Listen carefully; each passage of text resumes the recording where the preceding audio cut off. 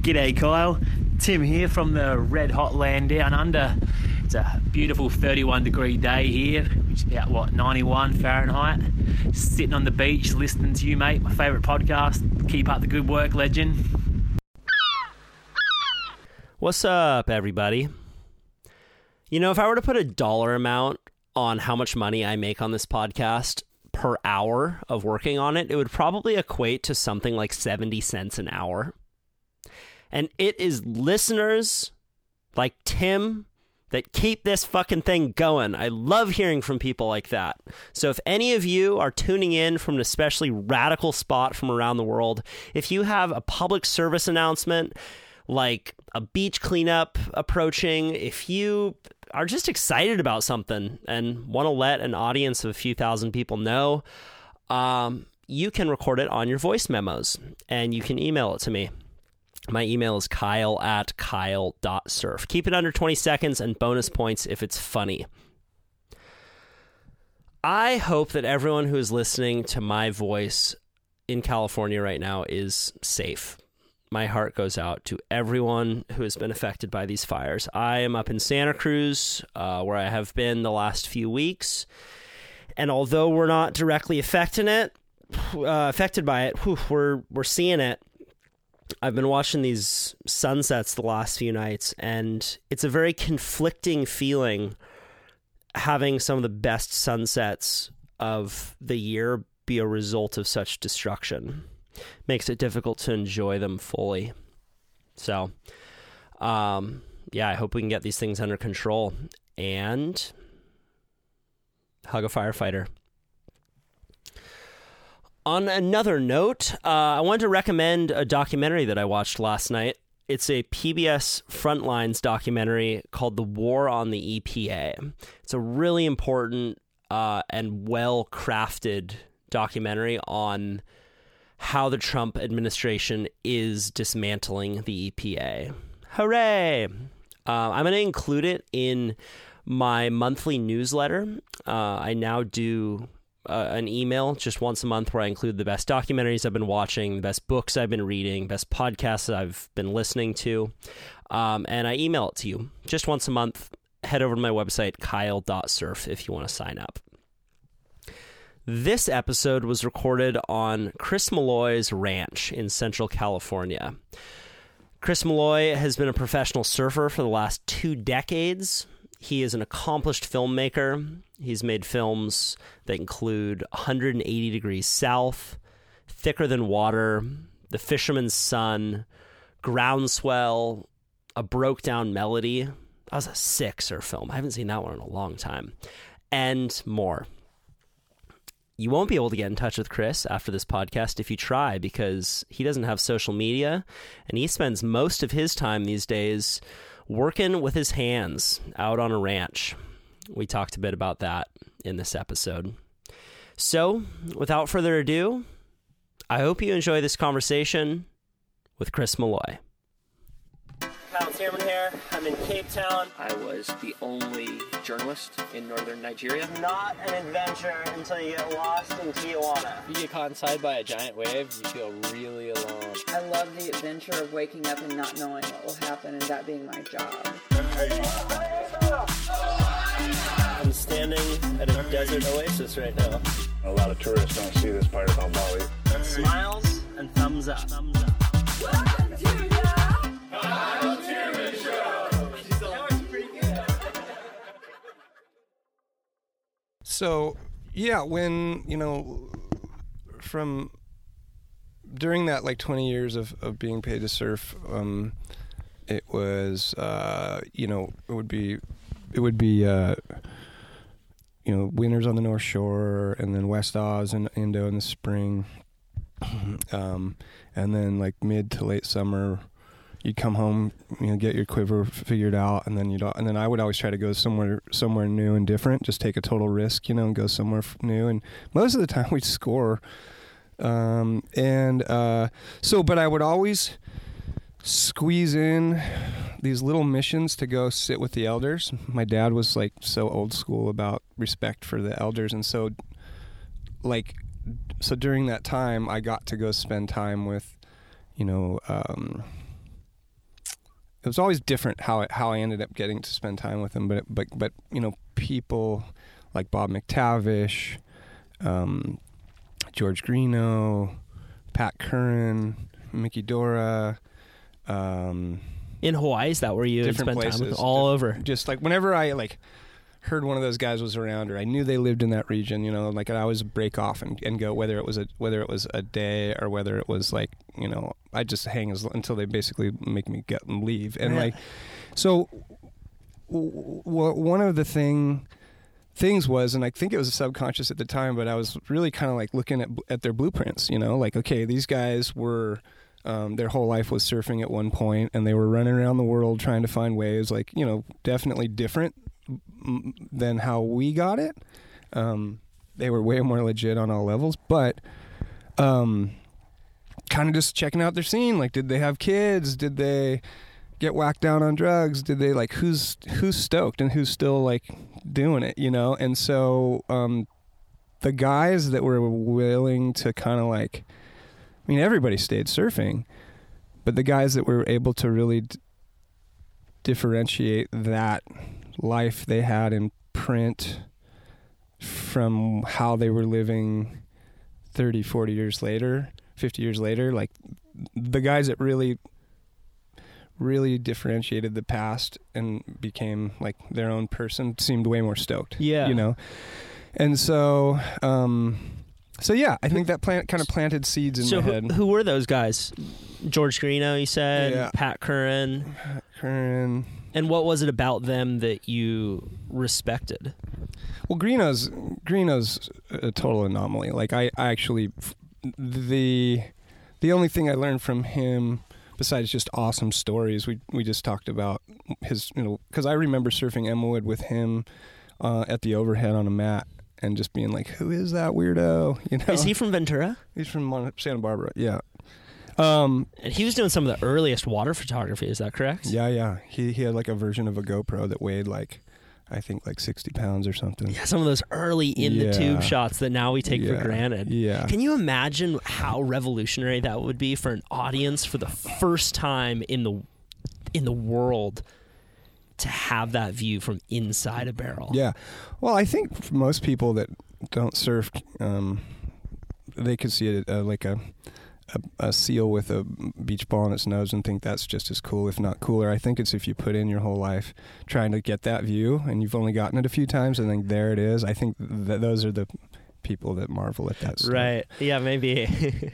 You always see someone kick out the back of a wave and get like 2 feet of air, and then the crowd goes wild with people on the pier, and then you see someone do a killer cutback and get barreled and get spit out, and I was, that seemed nice. I know how that feels. Yeah, for sure. So, all those guys had really neat, it was just great to sit with them and talk story, and there's not like one guy that I was like, yeah, that guy, you know. John Kelly I got to sit with, and through Mark Cunningham and Jerry Lopez, and I mean Lopez definitely, his blueprint's pretty flawless on a lot of levels.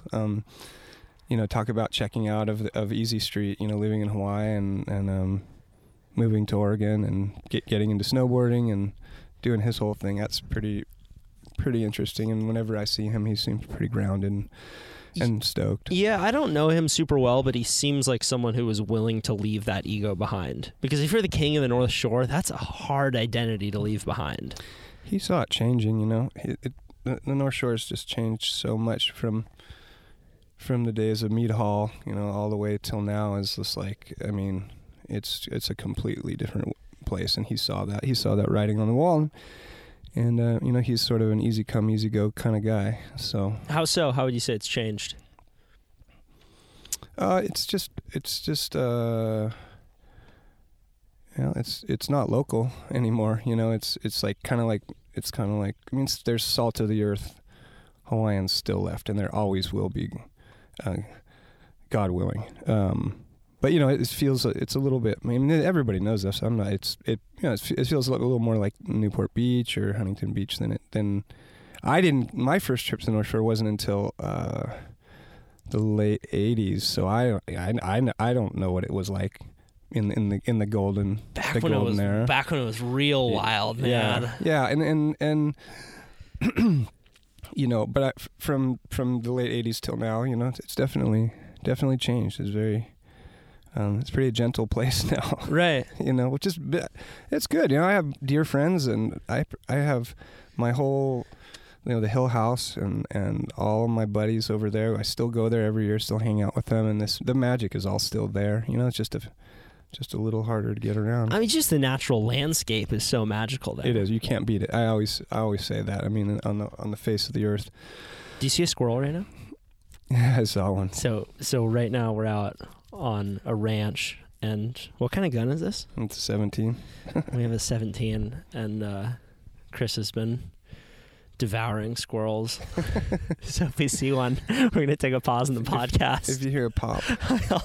We'll keep recording, but no, the North Shore's still magic, and it's just evolved, just like everywhere. And yeah. I mean, there's no place on earth that hasn't changed in the last 30 years. Yeah.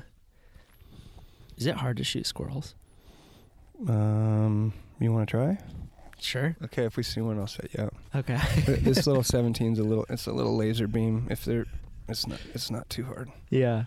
Do you bow hunt as well? No, I don't. I'd like to. It seems like something you would really enjoy. I'd like to. Yeah, I think my excuse is that I just like bow hunting is so much more of a commitment, you know, with a time commitment, and with 3 kids and all the animals I got to feed around here. I just don't, you know, I aspire to. Yeah. But yeah, it's also a discipline that takes so much work to stay sharp at, especially if you want to do it responsibly. Right, exactly. That's exactly. So it's more easy to kill an animal with a gun. Right. So, I mean, would you disagree with that? No, not at all. Yeah. And I mean, for me personally, in the last 10 years, like the vast majority of hunting I've done is wild pig hunting, and it's basically when my wife's like, hey, the freezer's getting empty, you know, and so it's like, okay, go out and get some, you know, get something for the freezer. So that's the most a 30-30 is the most effective way to put them on the ground for me. Yeah, and will you go up into the hills here most of the time for wild pig hunt? In this region, yeah. Kill it. And for the past 10 years now, you've been into the hunting world. I mean, no. I think it's more like I just described. It's been in the last few years where I've really been going, okay, I want to, you know, go see what that region's about and hook up with the crew there, and it has a lot to do with the fact that my boys are getting to the age where they're starting to ask, and but no, I've been pretty basic about, you know, my thing is more spearfishing and then hogs for the freezer. Yeah. The thing that I like about hunting so much is that it's a lot like chasing a swell, where you're going to learn about the natural landscape in order to take so the goal of a hunt many times, right, is to take an animal, but through that single purpose, you're learning about the natural ecosystem. You're learning about how these different animals intersect with plants. You're learning about wind patterns, and you get this really vast body of knowledge through a single pursuit. In a similar way to chasing a swell, yeah, you know, down in Chile, right? You're going to learn all about the bathymetry. You're going to learn about the swell directions that might come in, and it's a really special way to learn.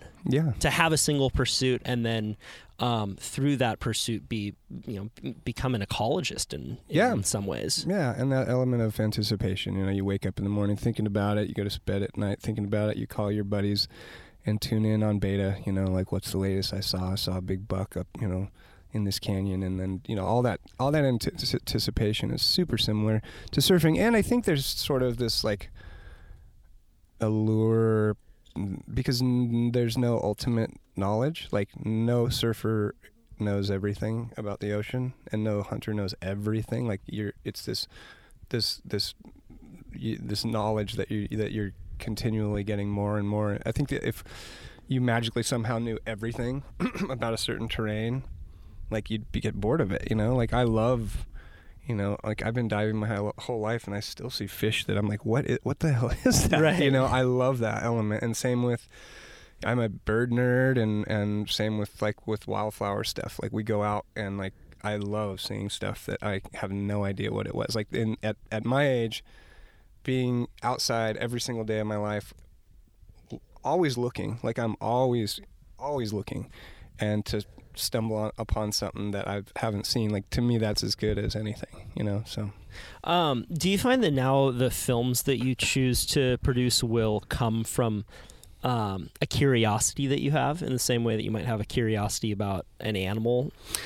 Yeah, I mean, so I didn't ever have any aspirations to get into film. I got into film because I got hurt surfing pipe, and the doctor was like, you know, you're done with your surf deal. Really? What was that? I just fucked up and went over the falls on a second reset and got 4 more on the top of my head and blew. Yeah. What happened? I just got banged up. Yeah. I had to get surgery that kept me out of the way. I blew my right knee, the medial lateral meniscus, the ACL. Knees are complicated features too, man. The thing is my leash was on that leg, so I came up and I'm like bleeding, and I thought I had like a compound fracture of my femur because my leg was like flopping and there was blood. So then there's 4 or 5 more waves in the set, and my leash was on that foot, so I was like, okay, take the leash off, and then if I pass out, they won't find me, or keep it on that. Keep my leash on that leg, and which I chose to do, and it just like, imagine doing that to your knee and then having it yanked 4 times as hard. It sucked. It sucked, and I hit my head good too, and so I had been around cameras because of being in front of the camera surfing, and so I was interested in photography at the time, and I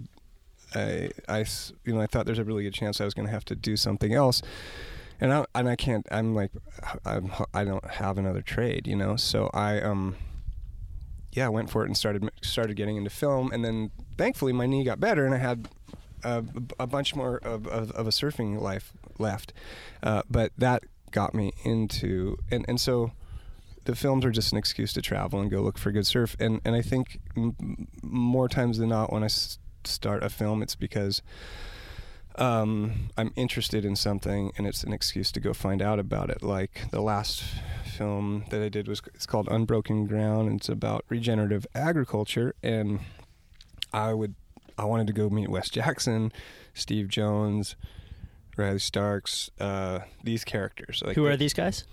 Gosh, they're all geniuses in ag. They're lengthy descriptions. Wes Jackson, for example, he's like 70-something. He founded the Land Institute in Kansas, and he's his life's work is to create a perennial wheat.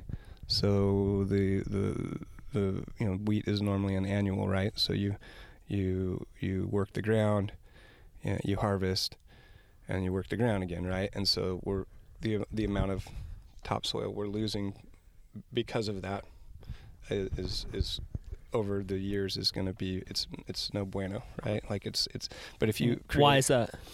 Well, because all the topsoil is blowing away. We're having less and less topsoil. Okay. And so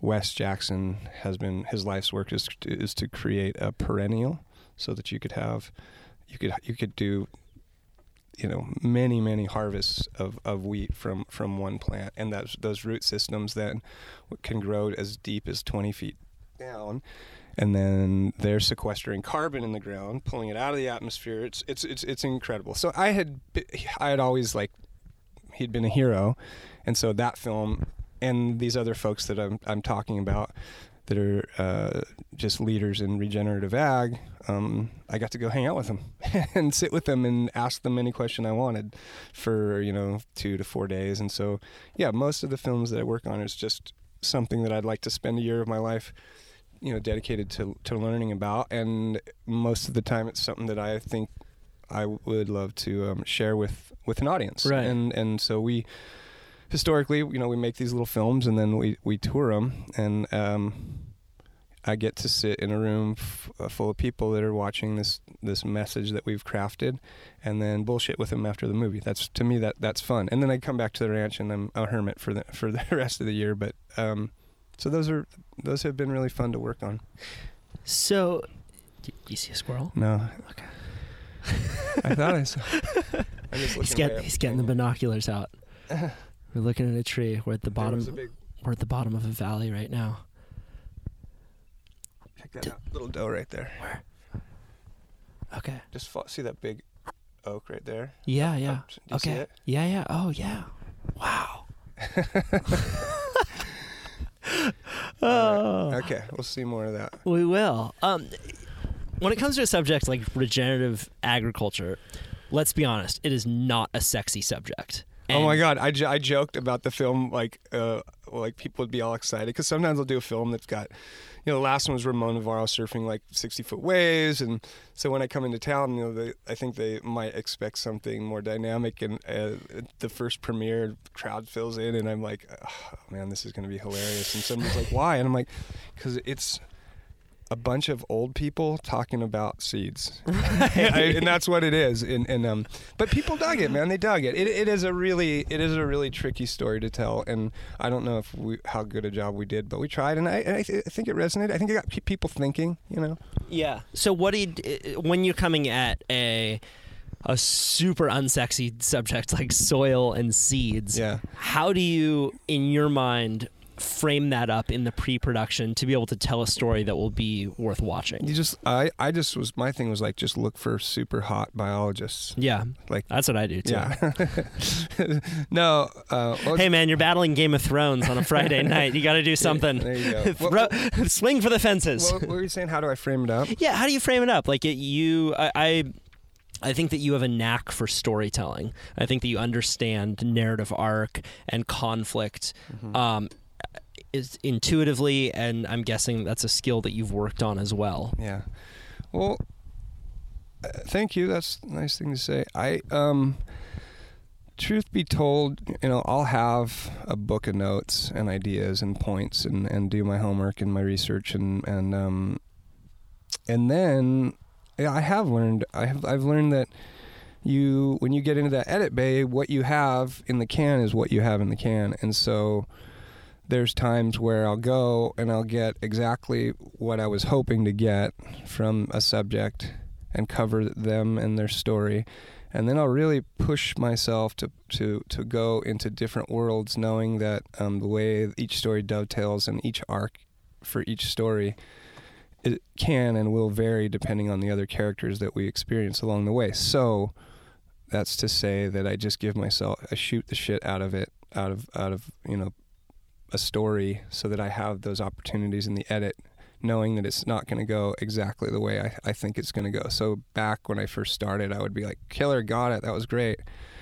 Do like a 20-minute interview and then get back to the studio, with all my footage and realize like why didn't I sit there with them and really back into each story in a few different ways, so that you have those opportunities in the edit. Do you ask the questions in the interviews for the films that you do? Yeah. You do? Oh yeah, I do, and to be honest, there's some people that like you just put a quarter in and they just go. Like they love to speak and they're super articulate and succinct, and then there's people that are super cagey, like Wes Jackson.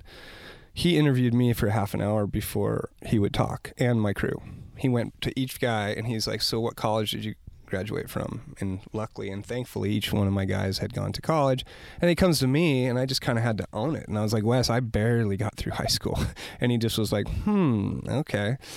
And when a guy like him, I think he's got total recall, so he was just incredibly read, incredibly intelligent. So with guys like him, you just you ask a question and they just talk about whatever they want to talk about. So you got to recognize people like that, because usually those type of people are going to give you some incredible stuff that you didn't even think of. And then I'll admit it, there's times when I just need somebody to say something. It's not a falsehood. It's not bending the truth. I know it's factual, but they're not saying the goddamn thing that they need to say, so I can tell the story to the audience. And sometimes, and I'm prepared when I say like, okay, so can we say this in this sequence? and I'm prepared. I hate going to that mud, but when I do, I'm prepared for some people to be like, don't tell me what to say, because that can happen. How do you do it in a way that's not offensive? I just say, hey, look, like this story is great. I'm really excited about it being a part of the film. Our audience, I think they're going to be confused unless we hear it, frame it up this way. Would you mind framing it up this way? And like, if they don't understand that, like, I totally, I get it, but like, I can't stand up in the middle of the movie and be like, well, so this is what he actually means, right? And that's comes from experience too, because I have done films where I wasn't able to get there, and in the movie, I'm like, want to get out of my chair so badly and say like, no, but so. This is what he really means, because he did that in 1975, and then this and did like and so okay, and then press play again. Like I don't like. Yeah, I hated that feeling. Yeah, it fractures the story. I did a podcast with a kid named Thomas Morton, who's a Vice correspondent. I think I met him. Yeah, it's kind of short little kid, wears glasses. Gets hurled into war zones and gigolo rings and crazy fucked up situations. And he says that his goal with a story is to not do voiceover.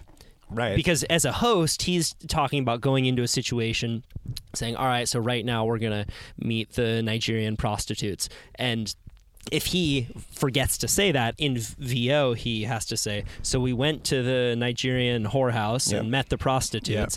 But he's like, but that's lazy. I don't want to do that. I want to have one cut where I'm in the situation and I get the audio I need, because it brings the audience into that situation. It's a great point. Like he has the ability to be on camera and speak, which is a tool that I have never used. But there's lots of, like, put it this way, like when you get down to where you're using cards, which is like superimpose words on the screen, you're like, fuck, like we don't have what we need. We have to literally say it, like in words on the screen. I mean, there's times when you can do that seamlessly, but I from my experience, when I end up using words on the screen, it's because I didn't get it, Right. Yeah, but I mean, some people can do it beautifully. Like, if you ever watch Anthony Bourdain? Yeah. Like, Bourdain does it beautifully because he's such a good writer. Yeah. He brings you into a situation and it's rich and juicy, and it feels like you're listening to fiction. Yeah. I agree 100%. I mean, and there's times where you just got to try it in the edit, and like sometimes you're like, what, that feels great. Like that works, and there's other times where you're like, this is clearly fixing up a negative space, So it's just like anything. You gotta try it. Yeah. And who do you work with at Farm League, which is your production company? Yeah, gosh, there's a big crew of people. Tim Lynch is the EP that I worked with for 15 years. What's EP? Executive producer, and then Tina Kapavsik, who's based out of Portland, and then Michael Pizzo, David Burden. There's a bunch of great people. And where are you based? I'm based here. Where's Farm League based? In Santa Monica. In Santa Monica, yeah. Okay. So I'm blessed with a great team, so that I pretty much have to go there. Like, I'm there a couple times a year. Okay. and it's a great dynamic, and they take such good care of me. I can work. I do a lot of editing in the barn that you just saw, and then of course go on the road. Do you pitch yourself? Yeah. So what I need you to do, Chris, right now is I need you to tell me how to pitch. Well, you just got to have something good to pitch, and then it's easy. Do tell. Oh, I don't have anything. I don't have anything to pitch right now. We finished. Well, I got a couple things I'm working on, writing and making sketches and ideas, but they're not ready to pitch yet. Bring me into a successful pitch and walk me through that timeline. So I find that there are a lot of people who have great ideas, and a lot of them have a hard time getting them funded. Well, I don't know. I've been blessed and had great support, but I think if they can tell that you're going to make the thing, like anytime I pitch something, I don't say it, but I think they get the feeling that, like, oh shit, he's making this thing. That, like, if it's not us, like he's going to make this thing and we want to be a part of it, kind of, if you're truly that excited about something and you can speak to it, and you really know your shit, like, people can tell, people can tell. You can make a deck with the prettiest pictures that you've pulled off the internet and stats on a bunch of bullshit, and like that's just white noise to them, I think. But if you go in there and you found this, a real story, a good story, like it resonates right out of the gate, So yeah, there's no, I definitely not a formula. I've pitched stuff in a million different ways, and won some, lost some, and if you go in there with a lot of heart, you can. Do you have an example of a good one or a really nerve-wracking one? Well, here's a good one. Like, one thing I would do with Patagonia, and I don't do this anymore, but I would start the film without telling them. So I'd go on a trip and come back and then show them stuff, and they'd be like, "This is incredible. Where did you get this? What is it?" I'm like, "It's a film we just started," and so they had kind of no choice. And the trip would be a good trip, the footage would be good. So. Which trips?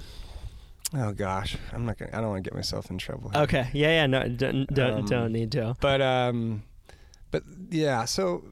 I mean, I think that it's a smart strategy to allow people to see a little bit of something, and just give them a taste and kind of wet their palate in a way. And you can do that now, because when we first started, it was 16 millimeter film, and so it took a lot of time and energy and resources to get a sample of what your idea now. And so nowadays, I mean, you can go take half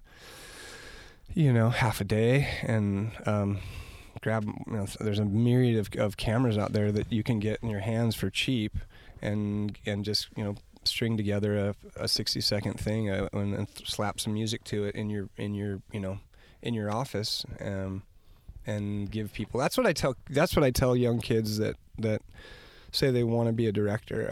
I tell them that, like, you are a director. Like, you literally have at your fingertips pretty much everything you need to go start telling stories. Like, go on a walk for 2 hours and come back with the raw footage, and then take an hour and cut it, and that's a movie. And like, keep doing it. And then in the movie world, nobody ever says, "Hey, so you're a director, aspiring director. We have a slot here. Would you like to do it?" That doesn't happen. It's tooth and nail. You have to go. Here's this little body of work I made. I'm going to sit here with you. You have to watch it. It'll take 5 minutes, and then you have to knock somebody's socks off with your little reel. And they go, "Wow, that's amazing. Go get me coffee." And then in 2, 3, 4, 5 months, somebody gets sick or something happens, and they're like, "Hey, kid, get in here," and then you hit your home run, and you're off and running. Like, you got, it's tooth and nail. You know what I mean? How have you managed to maintain your authenticity through working with so many different brands? Because there definitely is a Chris Malloy stamp on the projects that you do. I don't know if that's good. It's a shit stain, is what I'm talking about. There you go. Yeah. No, but I mean, you know what I mean. Yeah. And I think that it's very easy in a world where someone is willing to give you money to want to appease them. Right. And I've worked with networks in the past where they would get a sponsor on board, and there would just be this like, yes, and oh, absolutely. Like, we'll do whatever you want, and we'll lose our own soul through the process. And I do respect that you've been able to maintain that. Like, whether you're working with a Yeti or a Patagonia or whatever company it is, there's an element of style that maintains through it. Well, I appreciate that. I think that for me, the first thing is just realizing that, like, nothing's authentic. So make it as honest as you can. Like, in those worlds, people, all they do is talk about real and authentic, and like, I'm just like, shut the fuck up. Like, this is film. And a lot of the stuff is real honest, and I guess I'm a super cynical person and like to make fun of everything. And so, like, when we're working, like, and the crew that I work with, we're similar. We're always making fun of ourselves. And so, like, when something starts happening, materializing, that's just like so laughable, even though it wouldn't translate in the final piece. we try to rejigger and try to be like, okay, if that's ridiculous, that's, you know what I mean, that's not even close to how that should go. Or and then the other thing is I just try to work with, like, in terms of talent, people that we're documenting, like, work with people that aren't full of shit, you know, and get out of their way and document them doing what they do. And usually you'll have something at the end that's not too full of shit. Do you ever have it where you think that someone's going to be great and then they get on camera and they put on their voice and all of a sudden they have their TV voice? Or one thing I've noticed is if we are doing any work with Patagonia, say we're out in Washington and we're going to be out on the reef netting with the crew, you know, the guys that fish all year up there, and we're doing a doc style piece on them. When they know on that day everybody shows up in every piece of Patagonia clothes they've ever worn, it's just like, and we're like, like, this is horrible, like, just wear what you'd normally wear. Like, a Patagonia jacket's fine, but you don't need socks, underwear, pants, hat, you know. Right. Patagonia, and it's so nice of them to do, you know, but you're like, it looks contrived. Yeah, exactly.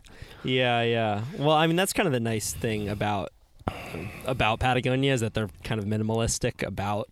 I feel like that's changed very much just in the last, like, 5 years with branding in general. Mm-hmm. Like, the logos have gotten smaller, mm-hmm. and they're more in the background. Whereas, like, when you were a pro surfer, it was front center everywhere. Do you see a squirrel? That's the same one. That same little doe. I think that just the audience is just so much more discerning with, right. with the exponential sort of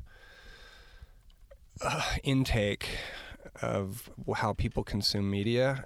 I think that when brands started to say, like, okay, we're gonna show you our logo at the end of this thing, but this thing that you're seeing really has nothing to do with us, but we're gonna take the time and money to pay for it and share it with you guys just because we think it's fucking awesome, and hopefully you dig it. And I think the audience started to go, you know what, we love that, we appreciate that, and we back you all day long because you made a 2-minute film of something that has pretty much nothing to do with your brand and shared it with us because you thought it was awesome. And at the end you're like, hey, brought to you by whatever. I think people started realizing that works. It works a hell of a lot better than some super contrived thing where you have these candy ass weirdos, you know, plastered in a logo. You know, I think this generation is like, you know what, I'm not buying that, you know. So that's been, as a filmmaker, great. Yeah.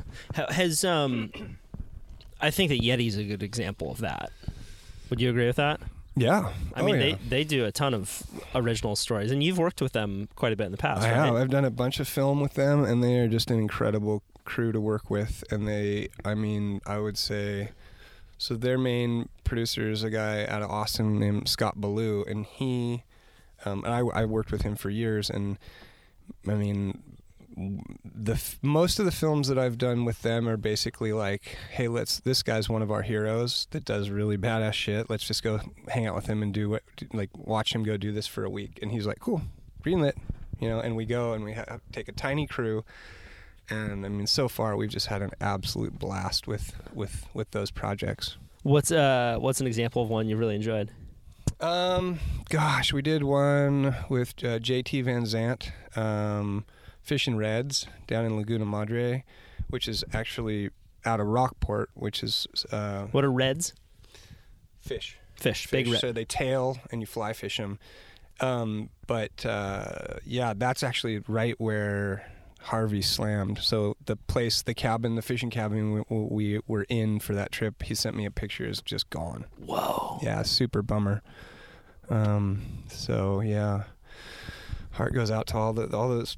that whole crew, man. Just so heavy what happened down there. So and then we did one with Shane Dorian that was a ton of fun. You know, I've grown up with Shane, so that was, you know, we did had a great run with him and his son Jackson. And then we just were on the Big Island on Parker Ranch with the Parker Ranch Cowboy crew, and we watched them gather and sort and brand, and went pig hunting with those guys, and got on some really nice pigs. And then they did this incredible meal for us, and played incredible music, and it was about as good as it gets for me, for a guy who Oh, and we went down and threw net and caught fish. So for a guy like me who loves the hills and loves the ocean, like 1 minute we're throwing net with the Parker Ranch Paniolo, and then those guys were roping and then hunting pigs, and it was a dream trip. I'm still cutting that one, actually. The Big Island's such a special spot, man. Like for hunters and fishermen, there's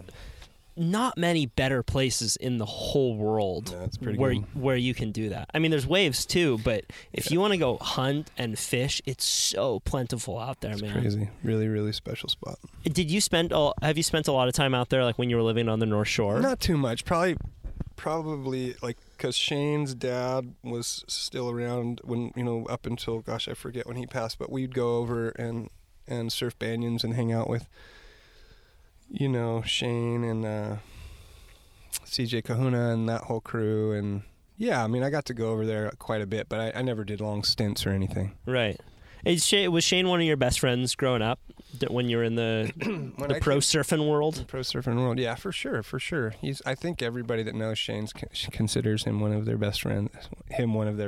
Because he treats everybody that way. He's a really good guy, and yeah, I was real tight with him, and I mean we were all living in these hovels together. So there would be, I think the record was there was this one house at Sunset that Conan Hayes and the DeMello brothers had rented, I think. And I think it was a one bathroom. And there was one night we counted 14 guys sleeping on the floor, So everybody from that era is tight. And it's neat because it's Shane will come visit us, or Mark Healy or Aquila or my buddy Jesse Lovett. They'll come through and hang out, and and then I go there every year and hang out too. So we're all still tight. That's cool. It's definitely a special time. I mean, right when media was coming in a certain way that captured a generation.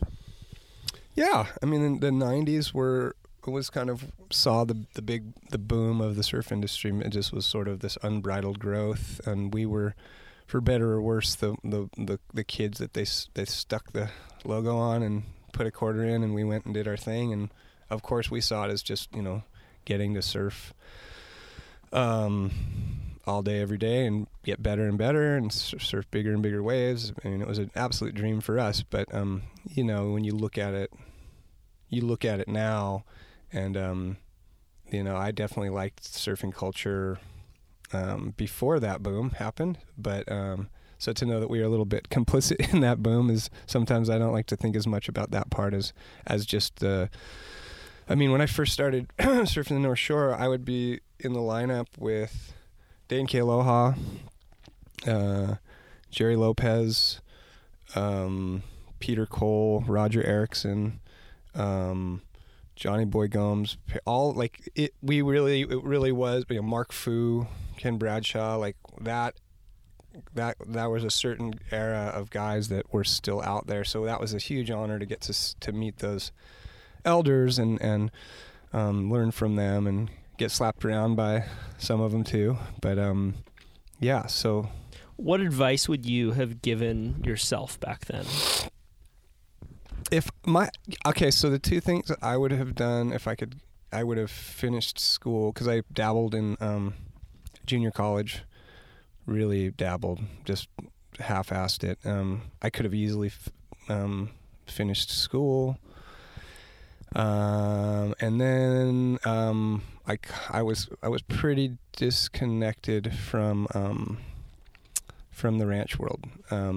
I didn't rope. I didn't have anything to do with horse and cattle stuff, and that was literally right across the street on the North Shore. There was roping arenas everywhere. So there's that big gap. I was so focused on surfing and girls that was it.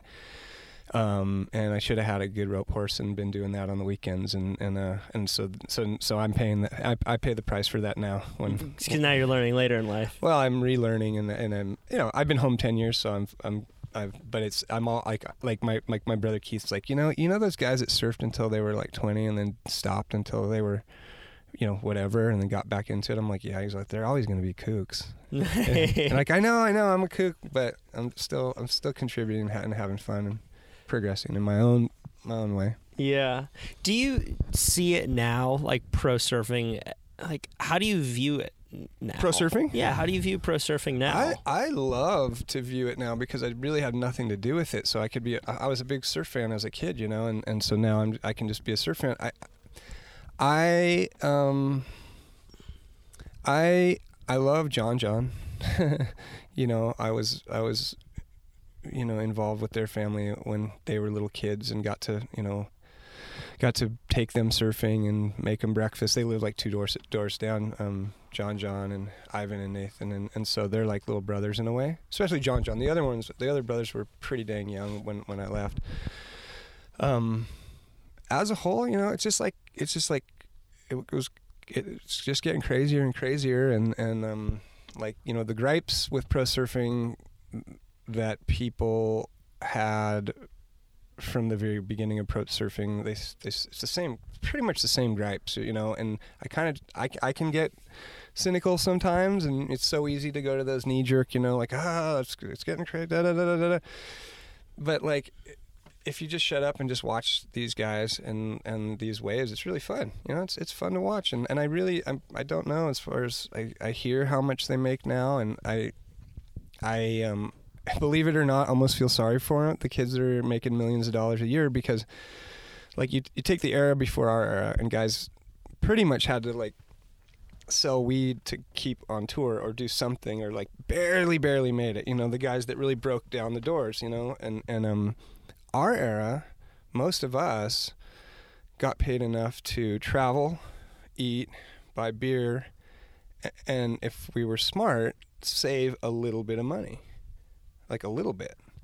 And it really kept us, I think, honest. And I see it, and almost nobody had handlers and agents and managers, and Kelly did maybe, but that's about it, because he needed one. He was in a different world. But I see these kids now, and they literally have a full-blown entourage, and the responsibilities to earn that check are just tenfold. And they're never going to have to work in the rest of their lives. And even though work can really suck, like, I'm really thankful that I had to dig in and earn a living, and I'm really thankful for that I wasn't like still trying to be that thing, even though I'm not really, you know what I mean? Yeah, I totally know what you mean. There's a string of suicides that happened up in Marin a number of years ago, with really wealthy kids, really wealthy junior high and high school kids. And it was happening to such a degree that a term was coined called affluenza. It was the affluent. Right. And you look at suicide, you look at depression, it's today, these astronomical numbers are from upper middle class white men. Mm-hmm. People who we in society have been told are, at the pinnacle, right? This is the pinnacle. Mm-hmm. But there's something that's not clicking now, because clearly happiness doesn't come from having everything being given to you easily. Mm-hmm. Satisfaction, hard work. That's what self-actualizes us as humans. Well, I just, I don't know much about that. I do know that, But you're doing it, right? Like, I think that, like, you're doing it on a certain level, if that makes sense, maybe, right? Maybe. I think that there's this, in modern society, there's people really do not look at our genetics, look at like the human species, and they don't take that into consideration when they with their politics, with their ideals. And I think that if somebody doesn't ever have to do anything, and they don't, their genetics are telling them that they should be out, fighting and fucking and hunting and doing that's what they were bred to do. Yeah, that's what they were bred to do. So if they stop doing that stuff, they're not getting those endorphins, and they're probably feeling shitty about themselves. That's the only thing I would say. It's like you look at a big fat golden retriever in the little backyard chasing a ball around. He's pretty stoked, right? They're stoked. But if you look at like a cow dog that's like, running around on 100,000 acres a day getting a job done, like that's a happy dog right there. So maybe, those kids just got tired of chasing that tennis ball, and it just, I don't know. Right. That's a sad deal. I don't really know what to say. Have you ever heard of a guy named Sebastian Junger, or a book called Tribe? Yeah. I mean, that's it, right? It's that we've lost a lot of these very core elements of community, core elements of needing to move up against something. Sebastian was who's a war correspondent, and he talked a lot about when he went to Restrepo, and which was this horrible conflict situation. I read that book. Yeah. And then all the people left, and they felt this desire to go back to Restrepo, which is like logically you would think, wait, why would they ever want to do this? Because that was a conflict zone, but it banded them together, right? It created this kind of tribe, and I don't mean to. You've read the book, so we don't need to talk a lot about it. But I think that's really interesting. Like when something like a natural disaster happens, suicide rates go down. Yeah, and that's I mean that's we're seeing that in the first world countries, especially in the U.S., is that our civilization is so well fed, so well taken care of. They're just fucking bored.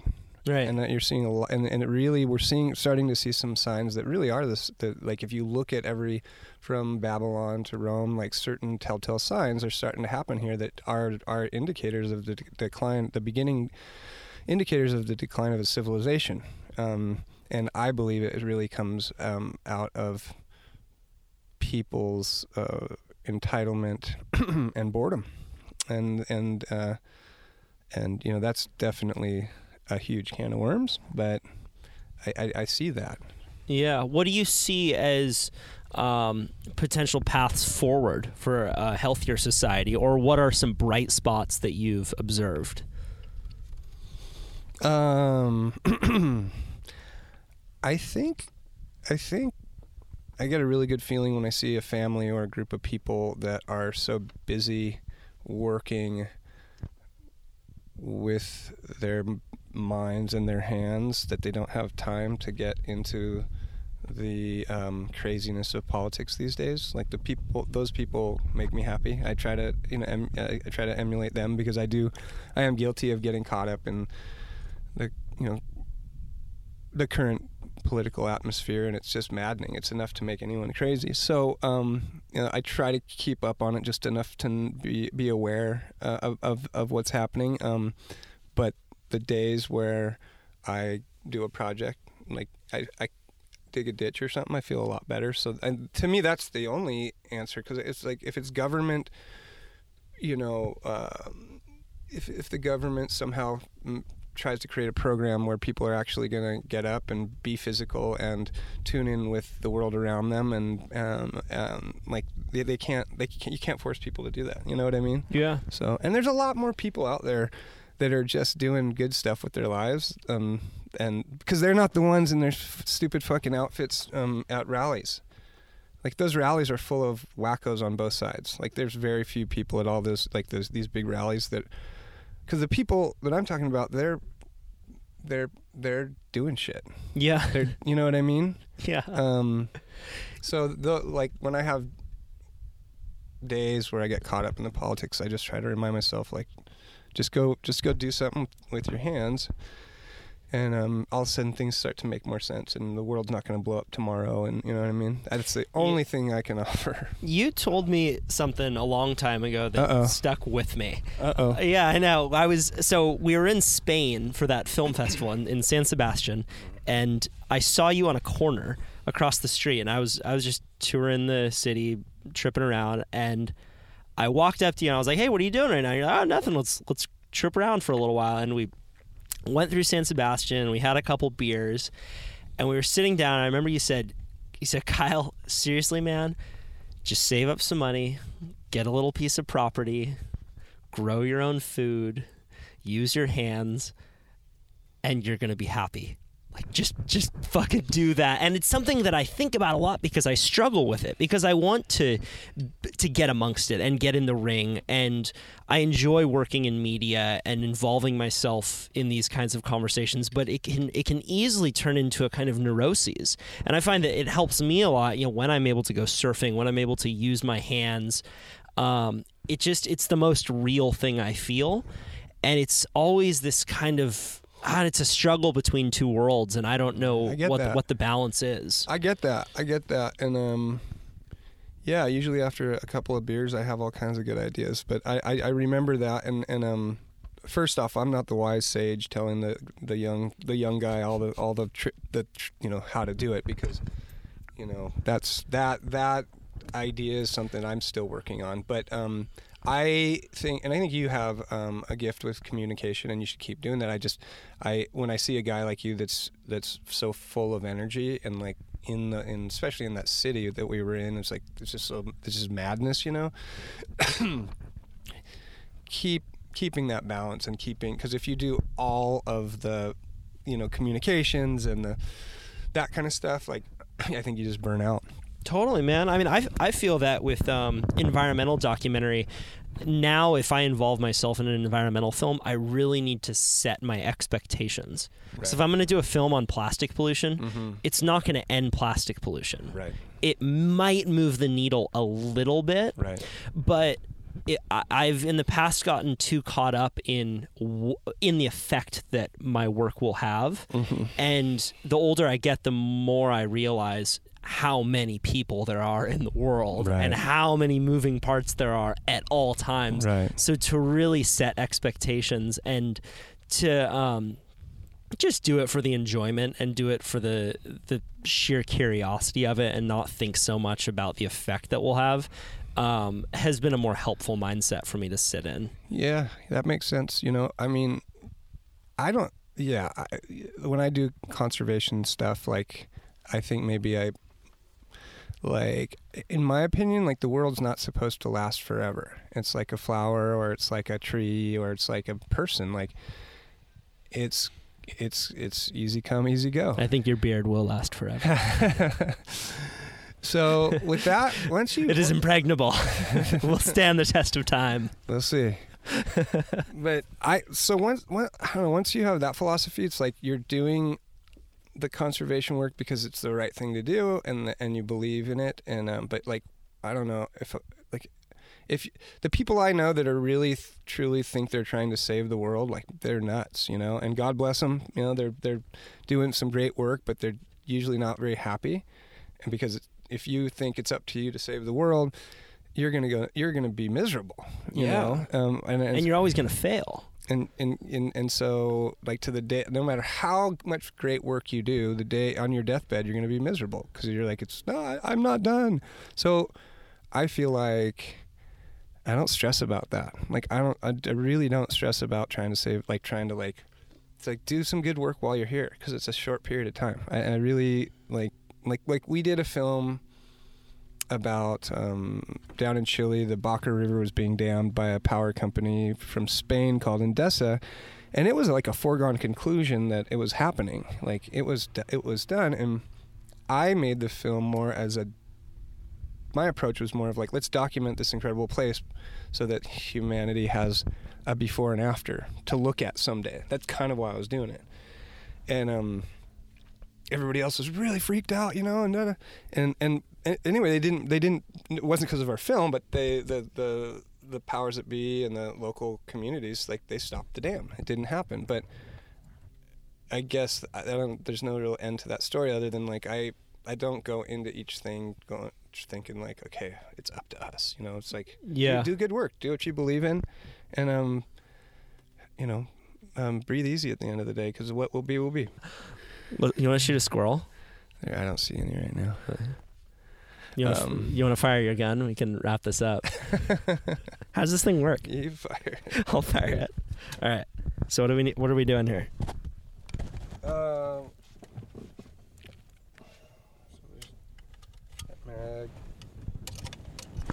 So what are we doing here? Let me start over. All right. So you put these little...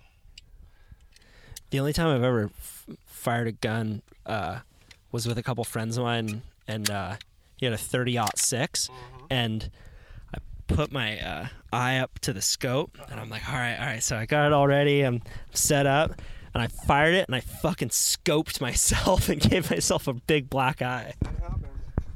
Whoa!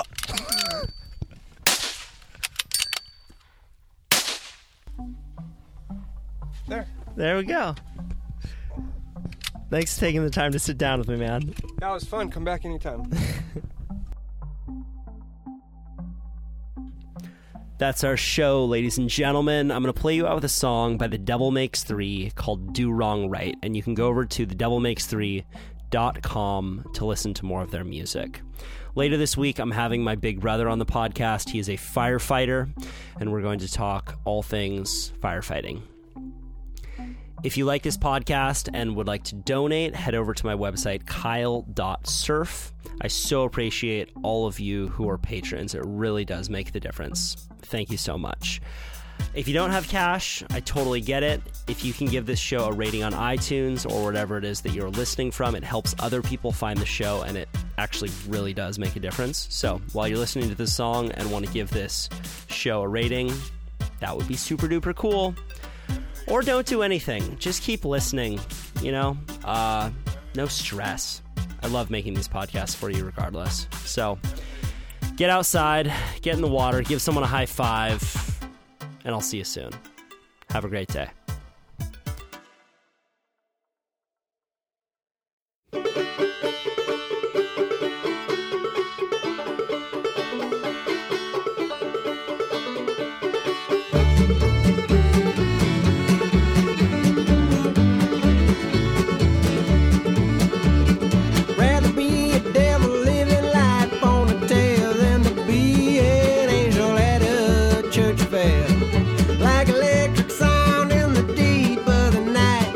Burning down the house along with everything inside.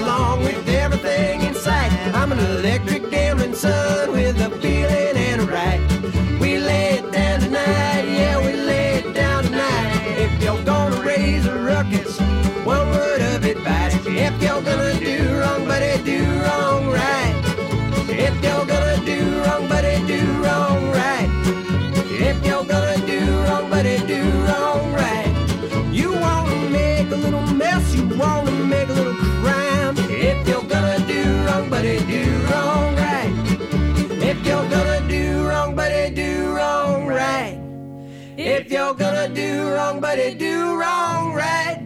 You wanna make a little mess, you wanna make a little crime. If you're gonna do wrong, buddy, do wrong